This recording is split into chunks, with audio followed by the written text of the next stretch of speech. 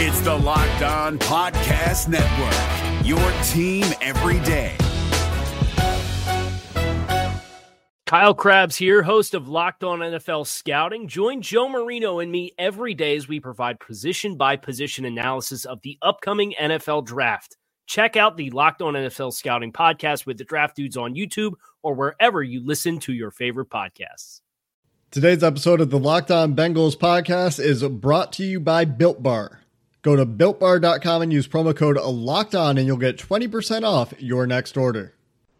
You are Locked On Bengals, your daily Cincinnati Bengals podcast. Part of the Locked On Podcast Network, your team every day.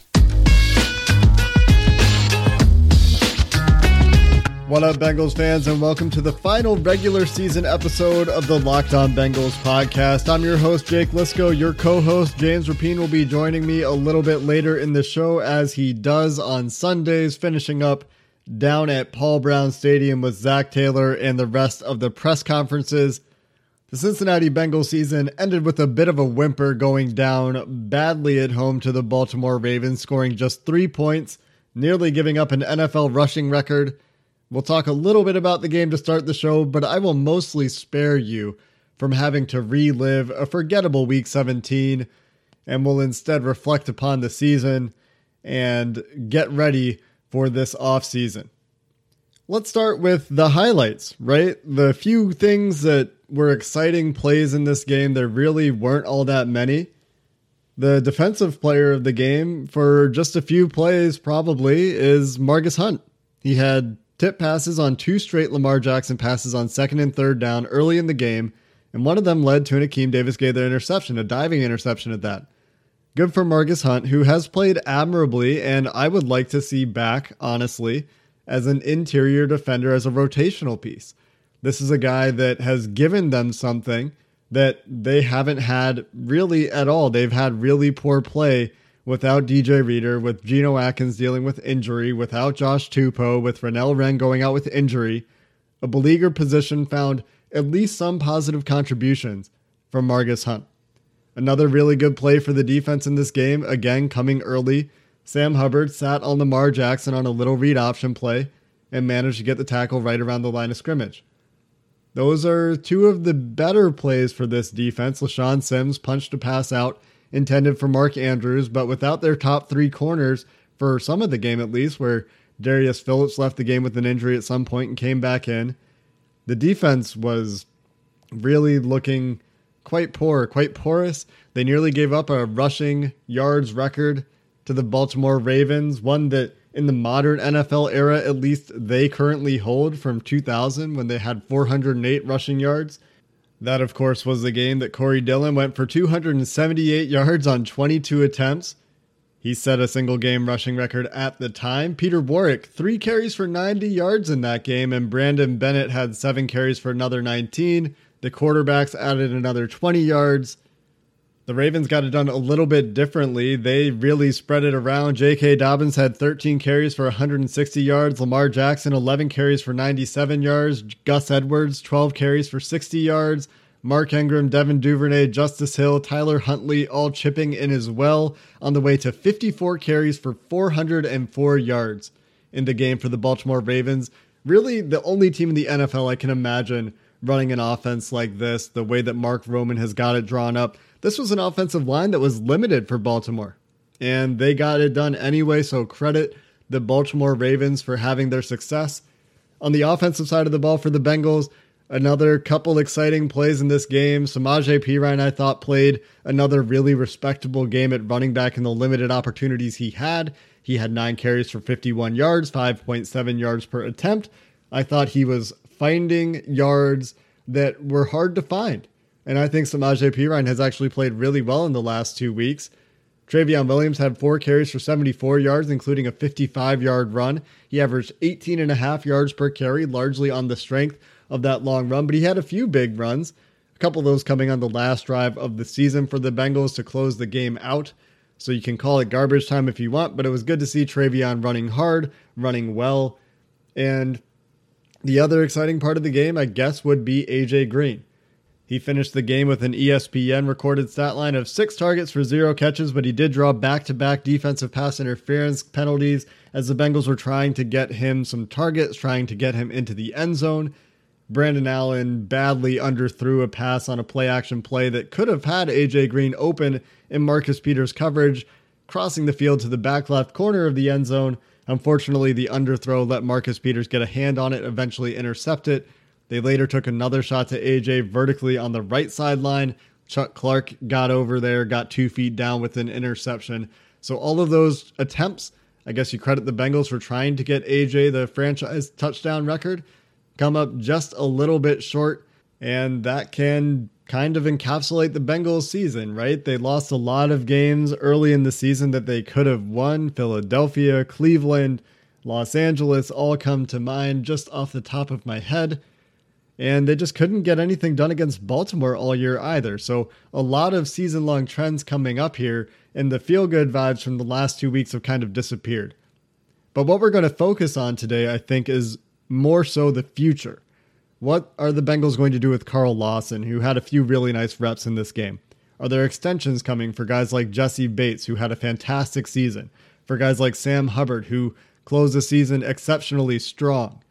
What are they going to do with William Jackson, who, after they lost him to a concussion, his second concussion of the year last week, the defense seemed to unravel for the last 2 games? And I'm not saying that I think William Jackson or Mackenzie Alexander this week would have made a significant difference. The Ravens did almost all of their damage on the ground, although they did pick on LaShawn Sims and Jalen Davis, who had to come into the game, were pressed into duty for a couple of touchdowns. I think that those 4 guys on the defensive side of the ball are going to be very interesting to watch this season. And we expect at this point that Lou Anarumo will not be returning to the Cincinnati Bengals. We already know that Gerald Chapman is out. We already know that Nick Eason is out. We already know that Jim Turner is out. So that's a lot of overhaul on the defensive side of the ball potentially, where they just brought in DJ Reader. And now you have to go find a new defensive line coach, potentially a new defensive coordinator, as we don't know for sure that Lou Anarumo is out at this point. And you have to evaluate Carl Lawson and decide how much you want to pay him to return to this team. You have to evaluate Sam Hubbard and Jesse Bates and decide whether you want to extend them at their respective rookie deals. You have to evaluate William Jackson, who a little bit later in his career, does he get another long-term deal coming off of a two concussion year? He had some injuries. Can you trust him to be healthy and be that guy? I personally feel that if you lose William Jackson, that's too much of a step back. It creates too big of a need. So to me, that's a little bit scary. But these are the questions that we're going to have to talk about. And we will cover those when James Rapine joins the program. The last game of the year, in summary, Lamar Jackson was healthy. The Bengals couldn't get anything going on offense. They couldn't find the easy yards. They couldn't find the difficult yards. Brandon Allen had a regressive game after looking like he could be the backup quarterback for 2021. Now I think that is much more in question, as he had a very difficult game against a talented secondary and a much better defense. A couple other notes from this game I thought were interesting. The Bengals not going for it on 4th and 1 toward the end of the first half, I thought was not a great choice. They took a field goal. Those end up being the only points they score in the game. I think that was an opportunity to try to get a first down and try to take some other shots at A.J. Green there to try to get him the record. And there were no timeouts used in the first half of this football game. And I really wonder how many times that's happened. I couldn't find it. I tried to do a game search. I couldn't figure out how many first halves have ended without a timeout being used. Thought that was really interesting. Game got away from the Bengals, of course, in the second half. The Ravens running wild. And that's it. That's how the season ends. We go into the offseason with, we know there are changes coming for the coaching staff. We know there are a lot of decisions to be made on the defensive side of the ball from personnel choices. A.J. Green perhaps has played his last snap as a Cincinnati Bengal. T. Higgins, we got to find out about that hamstring. He hurt that hamstring on a big play early in the game that should have set the Bengals rookie receptions record. Of course, it was called back for offensive pass interference as the Bengals failed to execute a pick play for 2 weeks in a row. Similar issue, getting in the way, making contact 2 yards downfield, but don't want to dwell too much on that. We're going to shift gears, look ahead to the offseason, look ahead to some of the games that matter for the Bengals draft positioning. As we're recording this episode, Philadelphia, Los Angeles, and Arizona have not played. Those are the games that we need to watch from a tie-breaking perspective, and we'll see how all those go. Up next, James Rapien joins the podcast, and we try to figure out if this game actually means anything for the offseason, and if so, what those takeaways are. It's that time of year. We're gearing up for the draft at this point. We're gearing up for free agency. We're gearing up for Joe Burrow's return. That's coming up next. The NFL playoffs are coming up.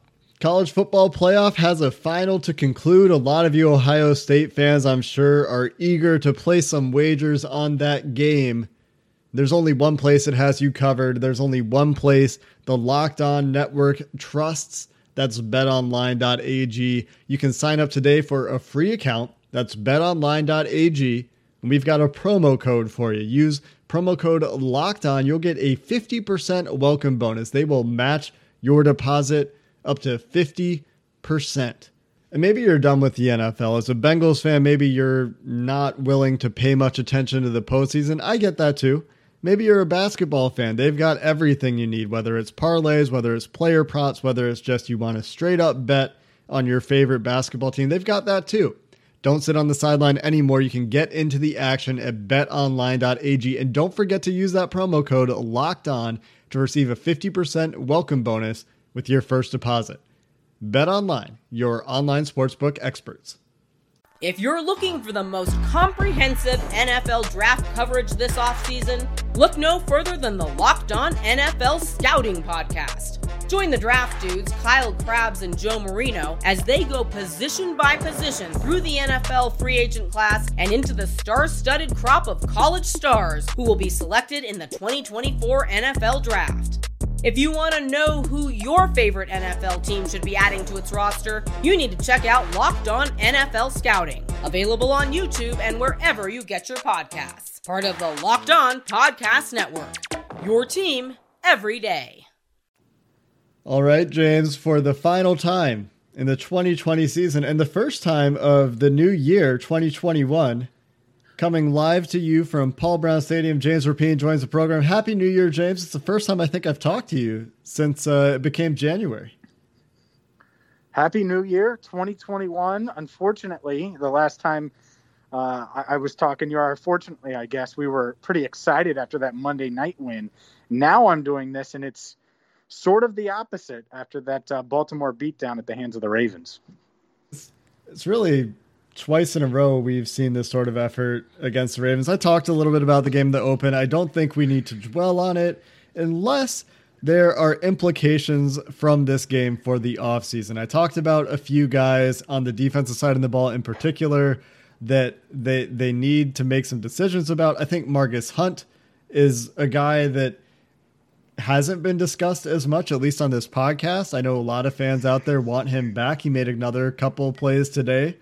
I think he could be a guy that comes back and fights for a rotational spot on the interior defensive line next year. I think that he's continued to make positive plays for a unit that hasn't had many. But outside of, the defensive guys, we know their contracts are up. You know that there's perhaps an opening for AJ Green to come back, as unlikely as that is.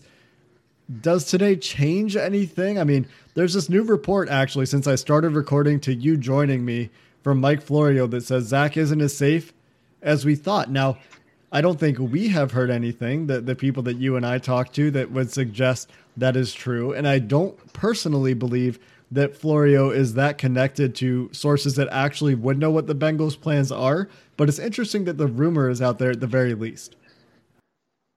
It is. And I think that that's the sort of the big overall takeaway of this game is how does it impact what the Bengals had planned on doing? Does it impact what the Bengals planned on doing? We started to hear reports and see things. At least Jesse was the first to kind of break some of this, that, look, they're going to move on from some of these assistant coaches, and they're planning this overhaul of Zach Taylor's staff, not Zach Taylor.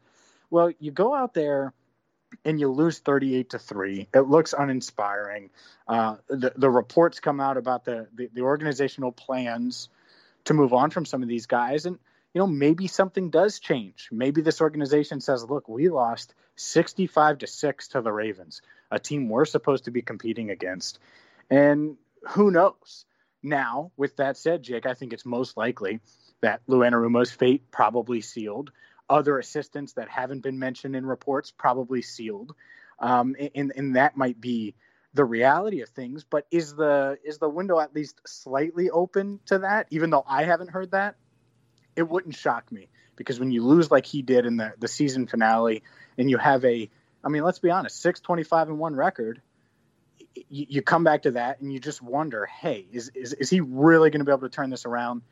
But, and this is the thing with Zach, he probably has 2 more years left on his deal. So is it worth, because most head coaches get 4-year deals, is it worth buying him out for 2 years, or just trying to find some more assistants to get behind him, and maybe he does right the ship and turn things around next season with a healthy Joe Burrow? I think that's probably what they do, but it wouldn't shock me the other way, even though it's something you and I would do. I don't think that the Bengals will. There's a few things out there that make me think it is possible, but again, we haven't heard anything to suggest this is the direction the Bengals are going. One, all 3 AFC North teams, besides the Bengals, are now going to the playoffs. And the most noteworthy of those is the Cleveland Browns. I think a lot of people had high expectations for Baltimore, who's going into the postseason on this hot run against some very bad defenses, but a hot run nonetheless. And the Pittsburgh Steelers, who are kind of limping into the playoffs after starting 11-0, starting 10-0, I guess, losing most of their final 5 games. The Steelers and Ravens, I think everyone expected to go. The Browns, not so much. And does Mike Brown, look up the road to Cleveland and see, you know what, Cleveland has had essentially the same roster for the last 2 years, and they got the right coach in there, or at least a better coach in there, and now they're going to the playoffs. Now they've won, 10, 11 games, and that's a year removed from, Freddie Kitchens' final year, right? So do you get inspired by the Cleveland Browns, as weird as that is to say, to make a change? And the other thing is, and this is the more prevalent one to me, is has there been a time in NFL history when you fired essentially everyone but the head coach? Like, I thought at least we would see Jamal Singleton come back, right? Like the running backs have been pretty good. I thought, Rob Livingston, who's been coaching the safeties, I think that has shaped up. I thought that there would be some positional coaches coming back. Today we're hearing Jamal Singleton likely going to UK. We already know about 3 named coaches. We strongly believe Lou is out. And as you said, there's some names that haven't been reported. We're pretty much expecting a gutting of this coaching staff at this point. Has there been a time when you've dismissed everyone and kept the head coach? Like, if you're letting everyone but the head coach go, how does that make sense? That's the part that I'm having a hard time reconciling. I think that is what they're doing, but I just don't understand how that makes sense. And that's the part that I struggle with here, is the path to success, right? Like, let's say you truly believe in Zach.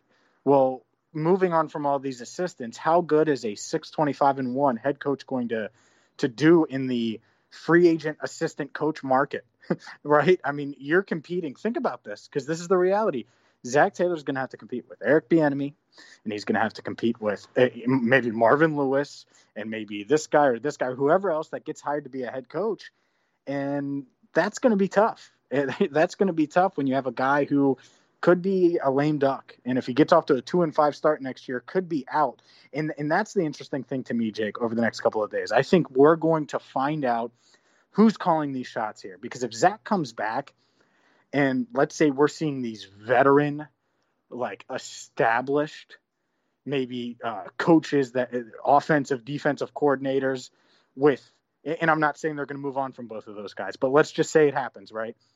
And you see these veteran guys come in, and what if they hired Hugh Jackson to be the offensive coordinator? What if they hired, insert a name that's been around the organization, Paul Gunther, to be the defensive coordinator? If you see those things happen, I think it's a sign that Zach isn't making the decisions, because Zach doesn't have those connections. He hasn't been around the league long enough. And so if you're seeing these veteran coaches that, again, have ties to the organization, but not Zach Taylor, I think it's like, ooh, it's going to be really pressure on Zach to win. Because if not, then the Bengals have veterans to turn to on the staff and other coaches that they have a relationship with next season to turn to if they did move on from Zach Taylor. And that might be why they do keep him now, because they don't want to just completely overhaul everything if they can get one of their guys in place, which we can disagree with, but I could see that possibility potentially happening. Again, I'm purely speculating here, but I think that that's certainly something that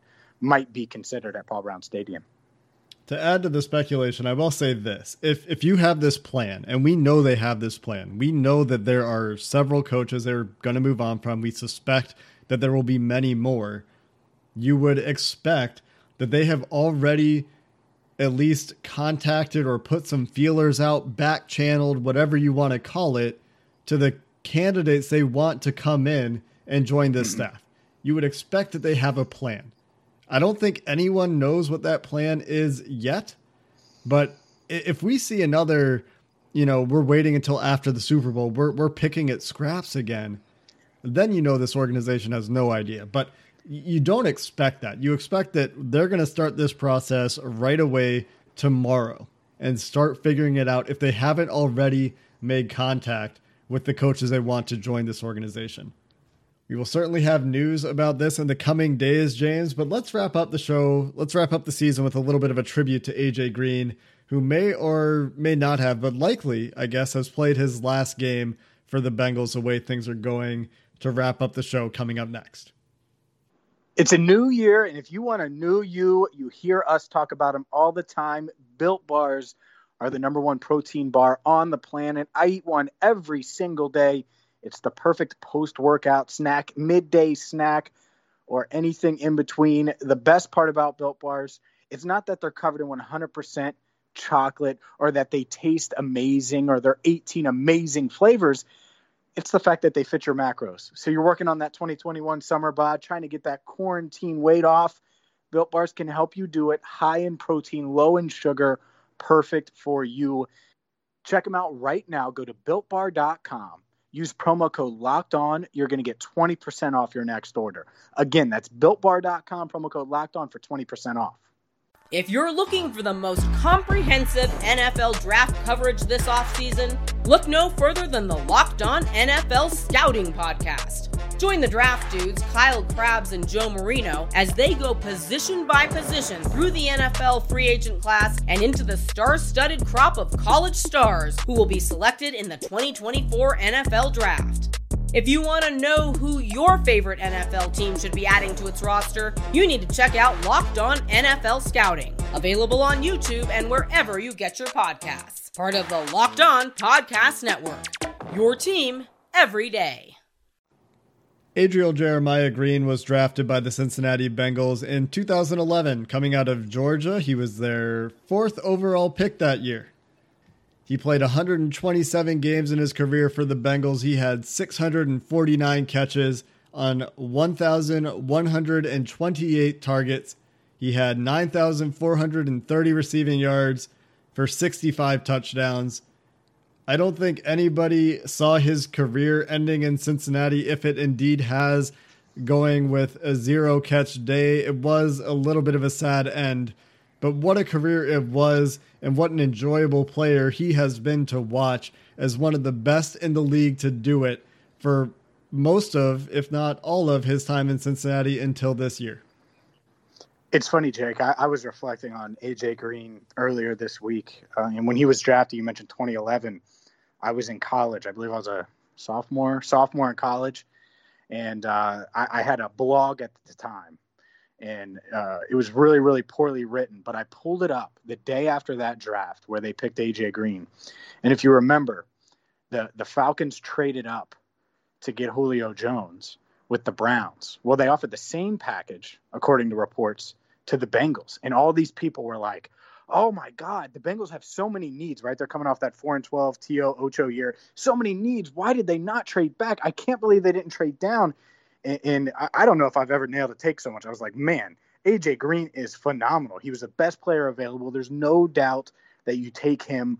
Of course, they need other things, but he's going to be a stud. He's going to change the way your offense is. And it was, like I said, really poorly written. But I went back and read that, and I was like, wow, like it's been that long. And he did it at such a high level for such a long time. And I say this a lot, and I don't mean it as a slight to Andy Dalton, even though I've used it as a slight to Andy Dalton at times.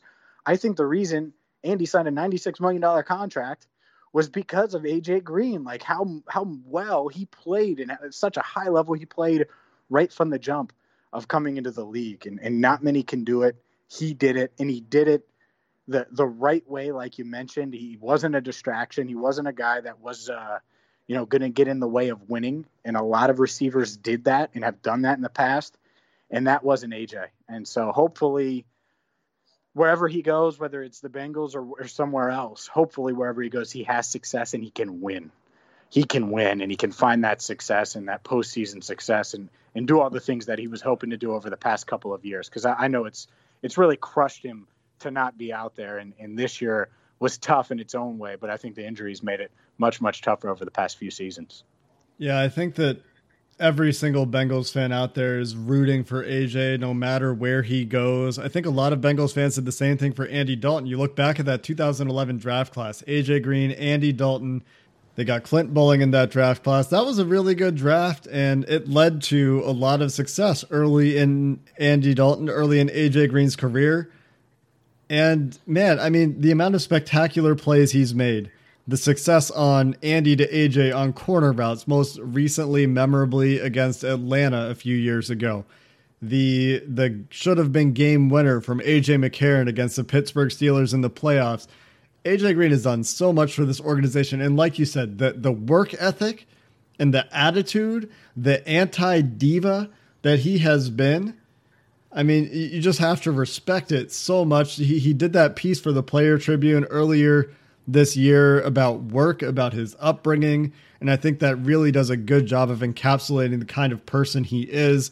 And I think that it's just been a real treat. We've got to watch a really great player, a really great person in AJ Green. And that's the part that I think you need to remember. I mean, you can look back and you can, be negative about it if you want. You can say, they should have traded him. I don't know what good that does at this point. I mean, shoulda, woulda, coulda, I guess. But instead, you get one of the best, if not the best, wide receiver in Bengals history in AJ Green. You compare him to Chad Johnson. You go back maybe a little bit further to the Chris Collinsworth, to the Isaac Curtis. AJ's up there. If he's not the best, he's certainly very close. He is up there.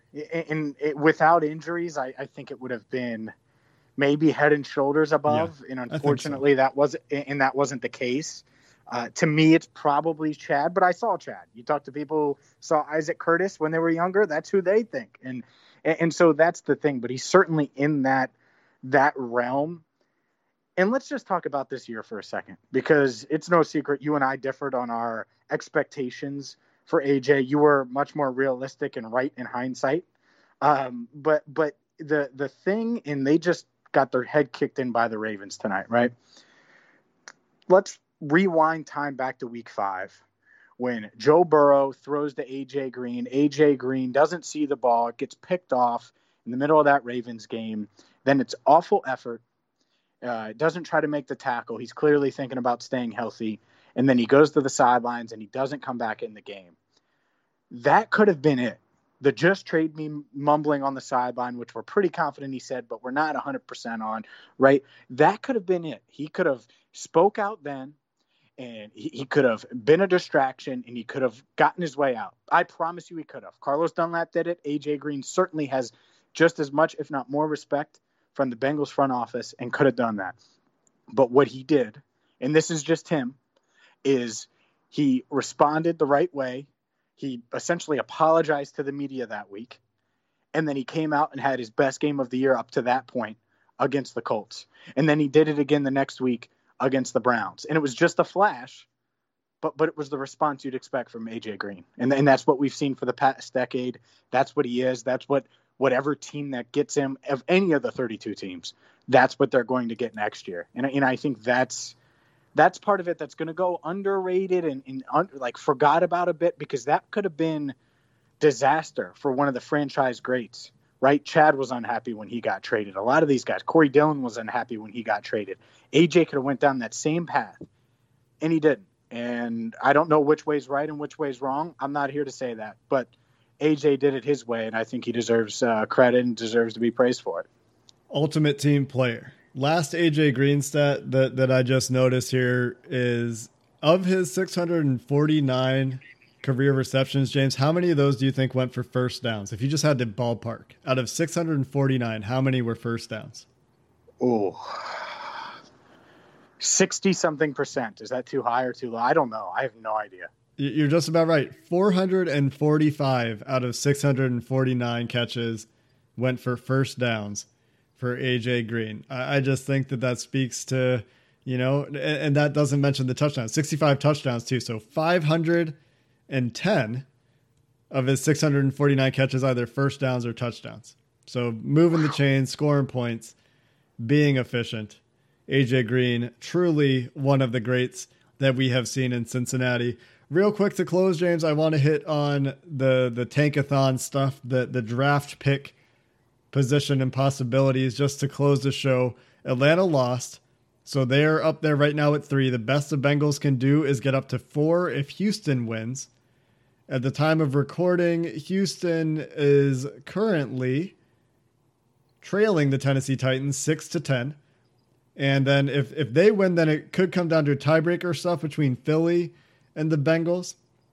That's going to mean we want the New Orleans Saints to win. If you want the Bengals to pick higher, they're currently leading Carolina by 6. And you want the Green Bay Packers to win, they're currently leading the Chicago Bears by 4. You also want the Los Angeles Chargers to lose. They're currently tied with the Kansas City Chiefs, who are not playing their starters. So we will know either way whether the Bengals are picking 4th or 5th before Sunday Night Football. If you're listening to the show before then, go check out Twitter. If you're listening to the show after then, again, go check out Twitter later, because we will get that updated as soon as it's known.